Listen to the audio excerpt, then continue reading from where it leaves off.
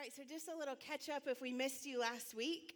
Our plan for the next 4 weeks of Advent is to kind of go off lectionary. Normally here at Springbrook, we follow the lectionary, which means that our scriptures are picked for us years and years and years ago. We stick with churches all over the world that do this. But for Advent, we're going a bit off, taking a little bit of a detour. And so for the next 4 weeks, we are looking at different characters of the Advent season. And so we are each week looking at different characters of the Nativity. We are trying to take a deep dive into their lives, to look at their story and to look at their lives and see if there are things that we can glean and learn and take from those things. Last week we looked at Zechariah. This week we are going to be looking at Joseph, the father of Jesus, like Cody read for us. Don't worry, the girls are coming.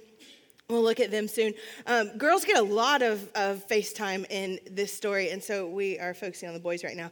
So before we jump in, I did want to ask you something. Have you ever been surprised, like really, truly surprised by something? Maybe you got a car or an engagement or a surprise party or something like that. I guess maybe a more important question is, do you like surprises? Is anyone here like, really?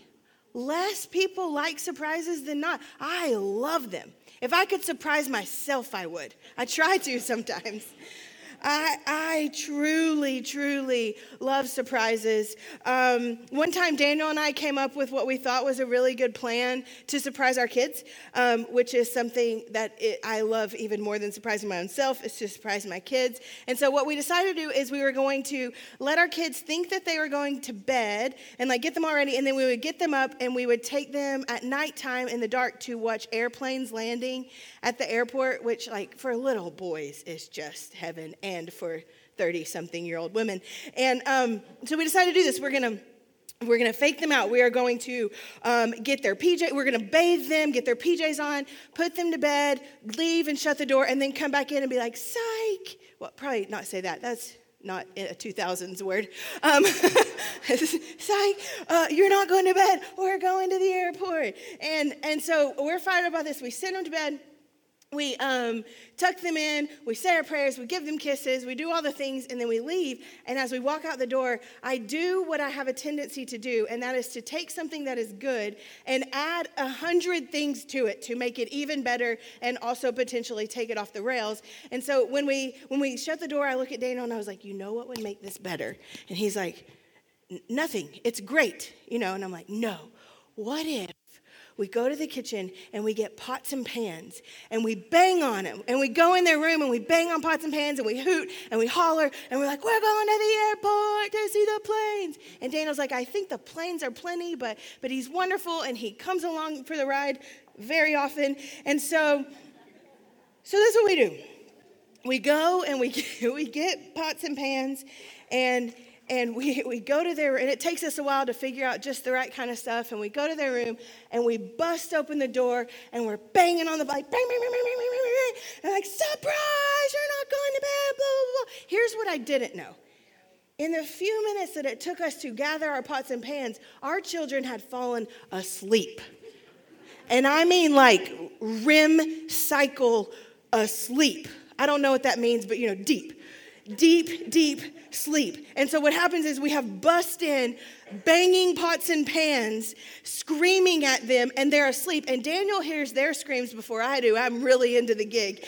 And I'm just like banging away. And our kids are 100% surprised, but they are also terrified. Like, terrified. Poor Graham is PTSD currently. Like, it was terrifying. Because, and that makes sense if you think about it. Loud noises waking you up are almost exclusively terrible, right? There's not really a good loud noise that wakes you up. They are exclusively terrible. And so as I've thought about Joseph this week and as I've studied through Joseph this week, I have thought very often all week long about this story. Because to me, surprises are good, but not all surprises are good. Some surprises are terrible, or they are terrifying, or they are absolutely life-changing. And I think that is the kind of surprise we're talking about with Joseph today. When we read the story of Joseph, today. So when we 21st century people read the story of Joseph, it's part of a large story of which we have a whole lot of pieces to. We have a whole lot of pieces to. When we read the story, what we know is that Joseph is the father of a baby who gets born in a manger. That baby goes on to live a perfect life, goes to the cross, saves the world. It becomes Jesus. We kind of know all of these pieces of the story. But as I've been studying Joseph this week, what I've tried to do is I've been trying to put myself in the shoes of the man we find just in our verses today. The man before the baby comes. The man before that baby grows up to become the Prince of Peace. The man who was truly surprised by very interesting news. Our text begins like this. It says, here's how Jesus was born. Joseph was engaged to a woman named Mary. And I want to pause there. This is one of those times, again, when we read the Bible with 21st century eyes, when it might be more helpful for us to understand the depths of someone's story if we could read it with first century eyes. First century eyes would offer us a deeper and wider picture than really maybe we are able to see. Because in the 21st century, when we think of engagement, we think of something a lot looser than what the Bible's talking about in Luke chapter 1. In the first century, an engagement would have been a more binding thing than it is today. Today, you can go on The Bachelor, get engaged, and break up on the ride home, and the only thing that happens is you don't get to keep the ring. Unless you stay together for a year, then you get to keep the ring. Did you know that's true? I think we see engagement deeper than that. I really don't want to belittle it, but I think for us, engagement, it is important. It is serious. It's more important than dating. It's more serious than dating, but it isn't a legally binding thing. That's what marriage is in the 21st century. But in the first century, engagement would have been a legally bound contract between two families.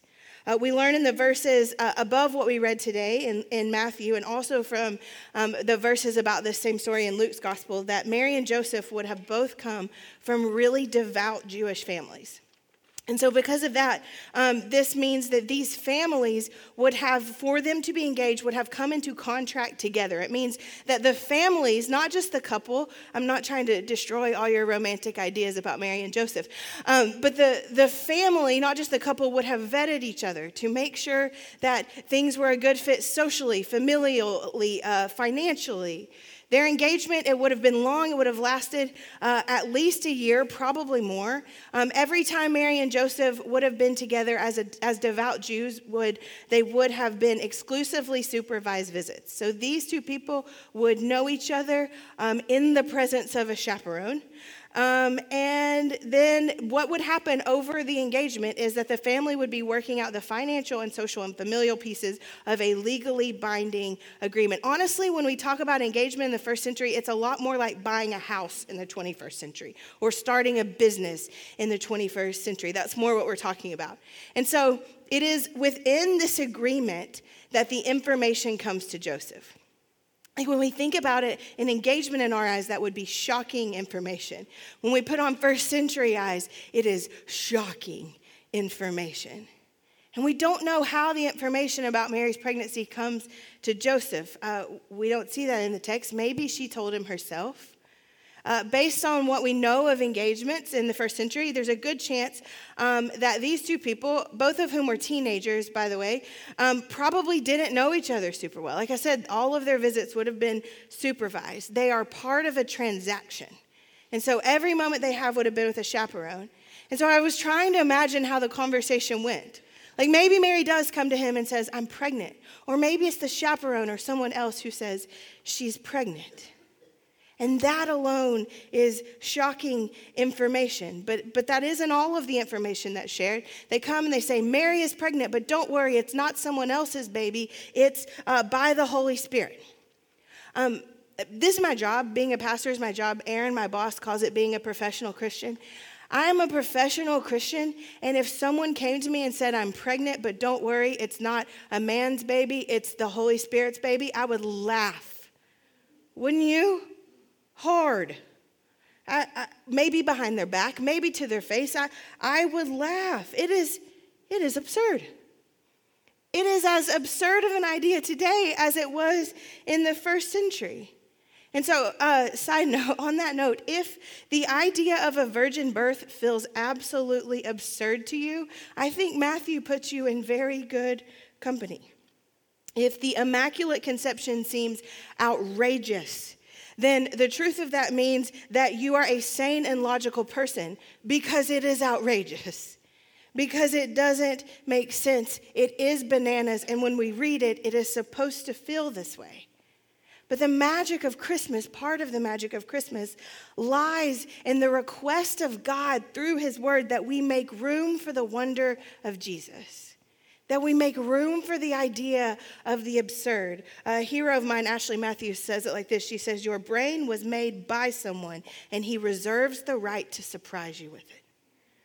God is a God who has given us both a capacity for logic and a capacity for wonder. And that's what he's inviting Joseph into through this information. He's inviting him to be a man with a capacity for logic and a man with a capacity for wonder. This is the moment where God is asking Joseph, is there room for me here? Is there room for the wild and wonderful in your life? So back to Joseph. Word gets back to him that Mary is pregnant. Again, we don't know how.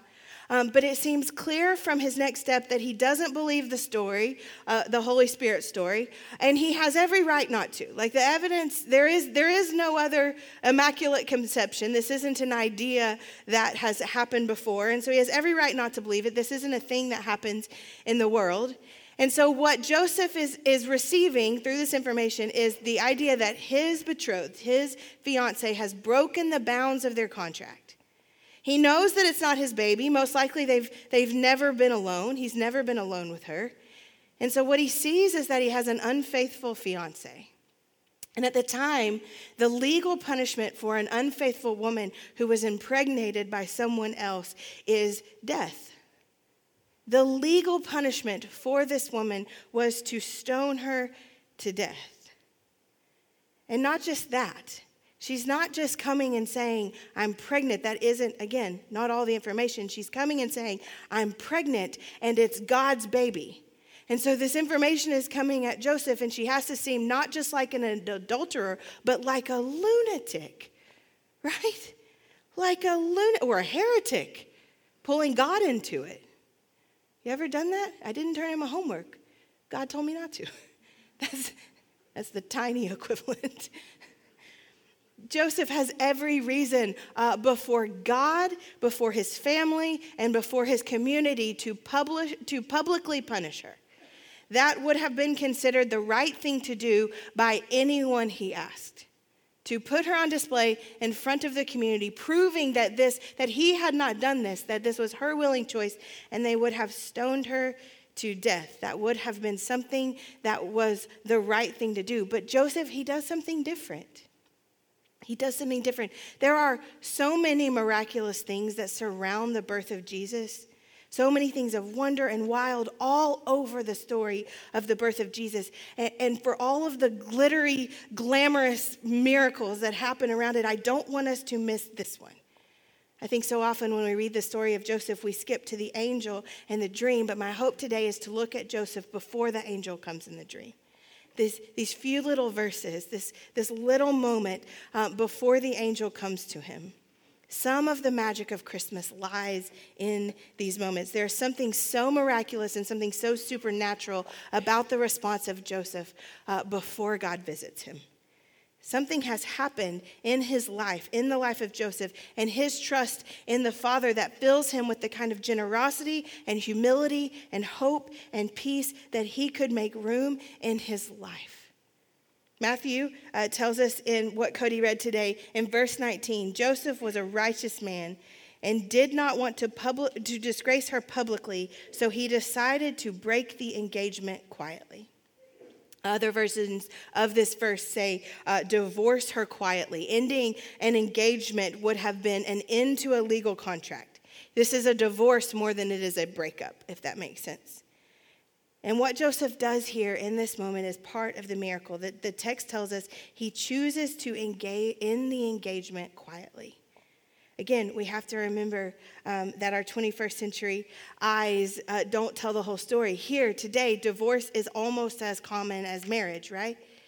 And it's only in the last 40 years that it was possible to have a no-fault divorce. This is 2,000 years ago. Divorce was not quiet, and someone always had to be at fault. And yet, this kid, this teenager, he chooses this different way. The New Revised Standard Version of the Bible calls it a quiet dismissal, that he chooses to quietly dismiss her. Here's what that means. It means that Joseph's choice was that he didn't want to take her to court and have a ruling. So, like we said before, death would have been a fair punishment for Mary's actions at the time. Divorce, a legal end to the contract, would have been a merciful action at the time. A quiet dismissal would have been absolutely absurd. Unheard of. Ridiculous. The decision to end an engagement quietly meant Joseph was actively choosing a lifetime of public shame for himself and for his family. It would have been assumed that if he quietly dismissed Mary, it would have been assumed that he was the father of the child. And so for the rest of his life, Joseph's story would have been that he abandoned his family, and there was nothing worse. It was worse than what Mary had done. There would be nothing worse at the time. This would have cost him socially. It would have cost him and his family socially. It also would have cost them financially. In order to enter into a legal binding contract, Mary's family would have brought a dowry. And so if there was a legal decision, then Joseph would have been entitled to all of the money that he was promised. But now, with a quiet ending to this, with no legal decision, it would mean that he lost all rights to a dowry and a slim chance of ever being able to enter into a dowry contract with anybody else. Divorce would have allowed him to walk away with a free and clear conscience, with money in his pocket, his integrity intact. But that isn't what he does. That isn't his choice. His choice is nuts. This kid, he gives up money that he is owed, and he makes a decision to take on all of the shame of Mary. He could have walked away, a victim with money in his pocket, but instead he chooses the opposite, to bear the shame of a woman he, by all accounts, barely knows. What kind of person does this? What kind of person does this? One of the miracles of the birth of Jesus comes in the form of the gentle and generous humility of a teenager who has the wisdom and courage and kindness to act first in mercy. When he was scorned, to actively choose to bear a burden that was not his own. It comes in the form of a teenager who set aside the privilege of his birth and his life for the good of a woman. Call me crazy, but I think that we have something to learn from Joseph, this man who had room for Jesus. Joseph, he's a man who is not marked by vengeance, but is marked by mercy. He is a man who, in the face of offense, is marked by mercy. His right was retribution or declaration of innocence. That was his right. His choice, however, was mercy. And here I am 2,000 years ago, so unbelievably easily offended with a taste for what I call justice, but is actually vengeance and is actually retribution. We have the thinnest skin. We do. We, as people of the 21st century, are offended by other drivers. Are you? I am. We as people get offended when people pull out in front of us as if it is an injustice. You do it too. All the time. We all do it. We have no idea what their day was. We have no idea if they saw us, and yet we act as if it is an injustice against us. We have the thinnest skin. There is injustice all over our world. Someone pulling out in front of you is not an injustice. It just isn't. It's an inconvenience. Those are very different. Sorry, that was off note. There is injustice all over the world. This is not one of them. We are so easily offended. And we're surprised by it. I have the best kids in the world, and sometimes they're punks. And I don't know if you've met 12-year-olds, but 12-year-olds can be punks. And when they're punks to me, I'm shocked every time. What are you doing? Why would you be mean to me? Because every part of your body is growing and changing. You have no idea what's up from down and left from right. But somehow I act shocked by it. We are surprised when we are offended. Very often in our lives, clouded by a vengeance that none of us want to see in our own hearts, that we call righteousness. What is actually taking place is a deep, deep darkness inside of us. Righteousness and retribution are not the same thing. They don't go hand in hand. We, as followers of Jesus, are supposed to be people who are willing to dive deep into mercy at our own expense, are willing to take on the offense and be deep in mercy in a way that costs us a lot. Our kindness and grace and mercy, these are the things that are supposed to set us apart in the world. And road rage is a place to start, and parenting is a place to start, but it's so much bigger than that. These are supposed to be the marks of people who claim to follow Jesus. Goodness and kindness and mercy and peace. They are supposed to mark us, to set us apart. Joseph is a man who chose mercy when others wouldn't have, and at great cost to himself. And this has messed with me so much this week. It has kind of destroyed me this week. It is one thing to show mercy and kindness to people who show mercy and kindness to us. That makes sense. But those are not the things that make us distinct.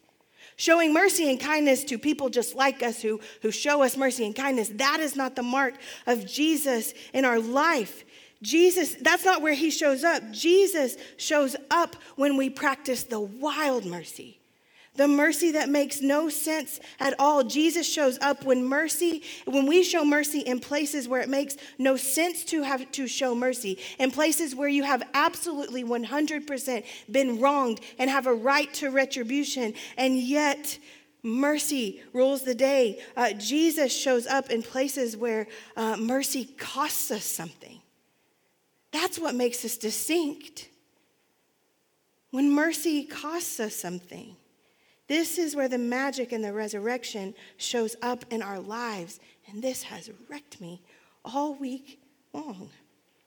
Showing mercy cost Joseph so much. It would have. The story goes a little different. His plan was to willingly walk into and bear the shame of the one that he had every single reason to believe had wronged him. His plan was to take on what was hers to bear. Joseph, on purpose, was willingly choosing to become the talk of the dinner table, the talk of the town.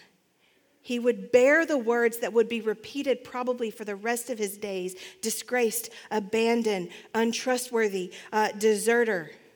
Why on earth would he choose that?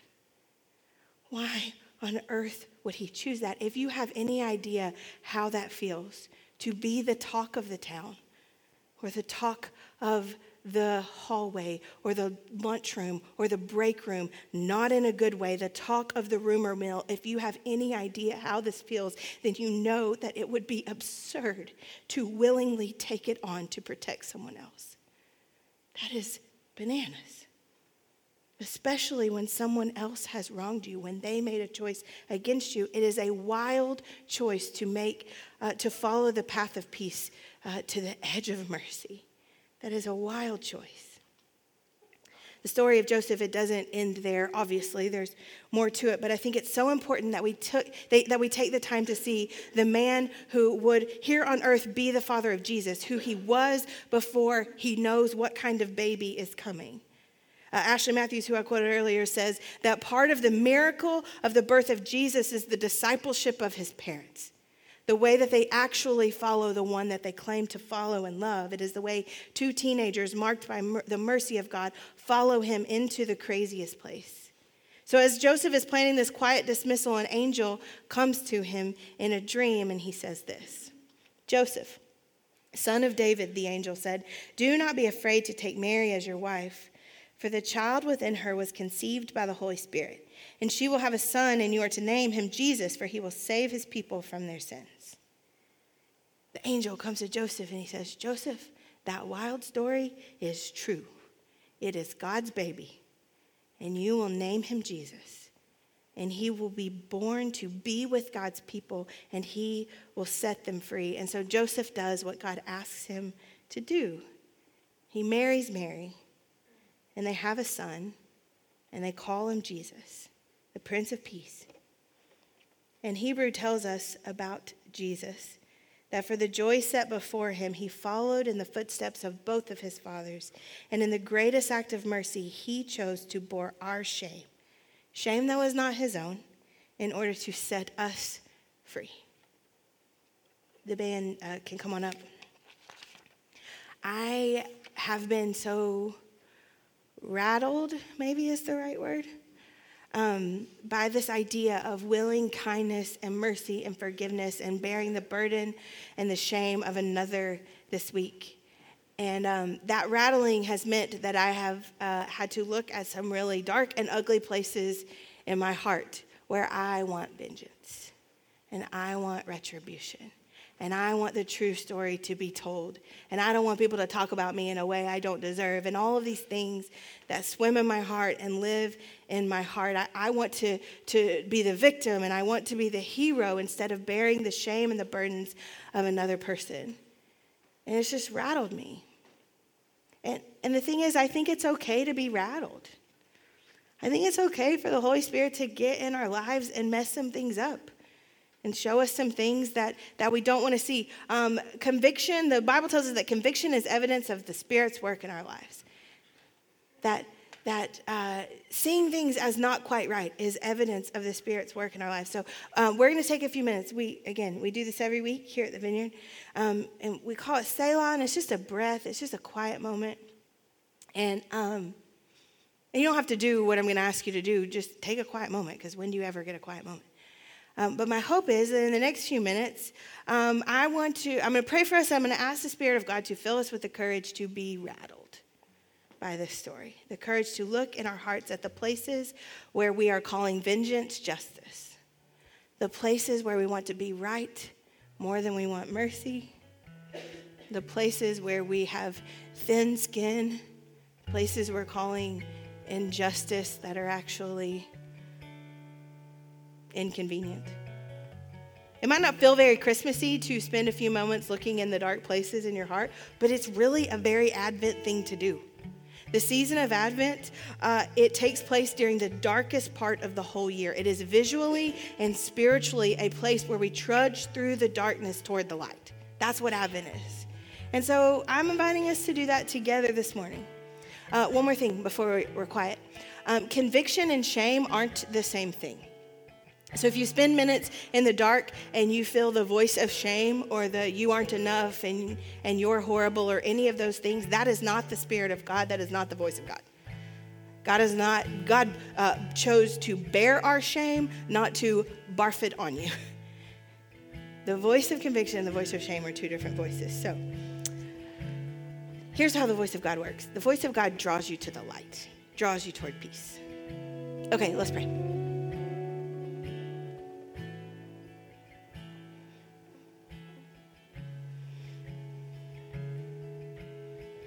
God, we ask you to send your Spirit in this room.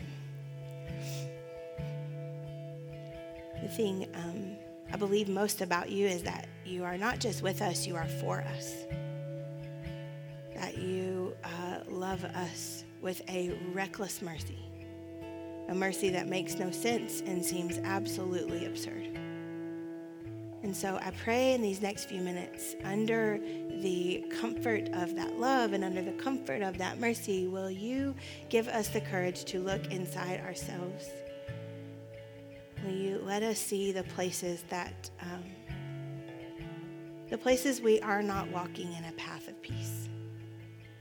Will you show us the faces of people in our life that we hold offense against or have a list of offenses that we hold against and we call it righteousness, but you are asking us to let go and to walk in a mercy. will you give us a true picture of what mercy is, that it isn't weak and rolling over, that mercy might be the strongest thing a human being ever does. And so will you fill us with the strength to be that kind of person?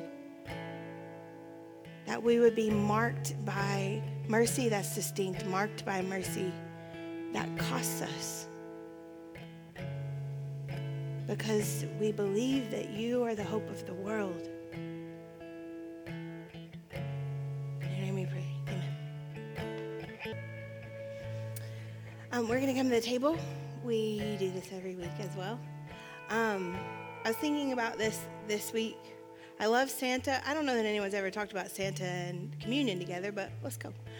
I love Santa. And you know the story of Santa, that if you do good things, then on Christmas morning, all of these good presents come to you, right? And that you have to be nice and not naughty. Maybe you have an elf on a shelf that spies on you, and you know, a small man living in your home that tells Santa what you're doing. It's creepy. We have one. Okay, so I read something. The reason I love Santa, I read something. I think it was by Spurgeon years ago, and he said that he was talking about Santa, and he said, what was so incredible about Santa is that I knew that I was terrible all year long, and yet I woke up on Christmas morning, and there were always so many presents. That he would wake up every Christmas morning with a lump in his throat or a butterfly in his belly, like there's not going to be anything there. I don't deserve anything, and yet he would go to the tree, and there would be presents galore, and it was his first idea of benevolence. And as I was thinking about the table this morning, I thought, and the idea of mercy, I thought that this is a table where we exercise our capacity for wonder. That this is a table that asks us to believe that though we are a people who do not show mercy, that though we are a people who walk with great offense, that though we are a people full of vengeance, that though we are a people who did not deserve it, we woke up to the idea that God wanted us. That he wanted us no matter what. That's the story of Christmas. That is the gospel, that you are wanted by the one who made you, who promises to put all things back to right, who wants you to be part of that plan. This table exercises no logic. It exercises our capacity for wonder, for magic, for the wildest thing. And so you don't have to be a member of the Vineyard to come forward. It is a party that is wide open.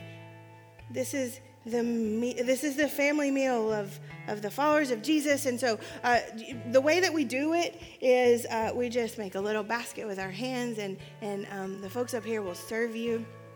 We believe, again, as an exercise of wonder, that this isn't something we have to grab and take, that this is something that is freely offered and freely given to us, so we kind of connect our bodies to our spirits that way. So whenever you're ready, you can come forward if you want.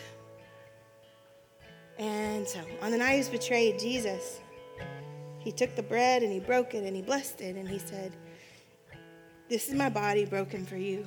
Eat this out of your great affection for me." And in the same way, he took the cup and he said, "This is the cup of a new covenant between God and man. It's not vengeance, but mercy, my blood for you. Drink this out of your great affection for me. For whenever you eat this bread and whenever you drink this cup, you proclaim my life, death, and we believe resurrection forever."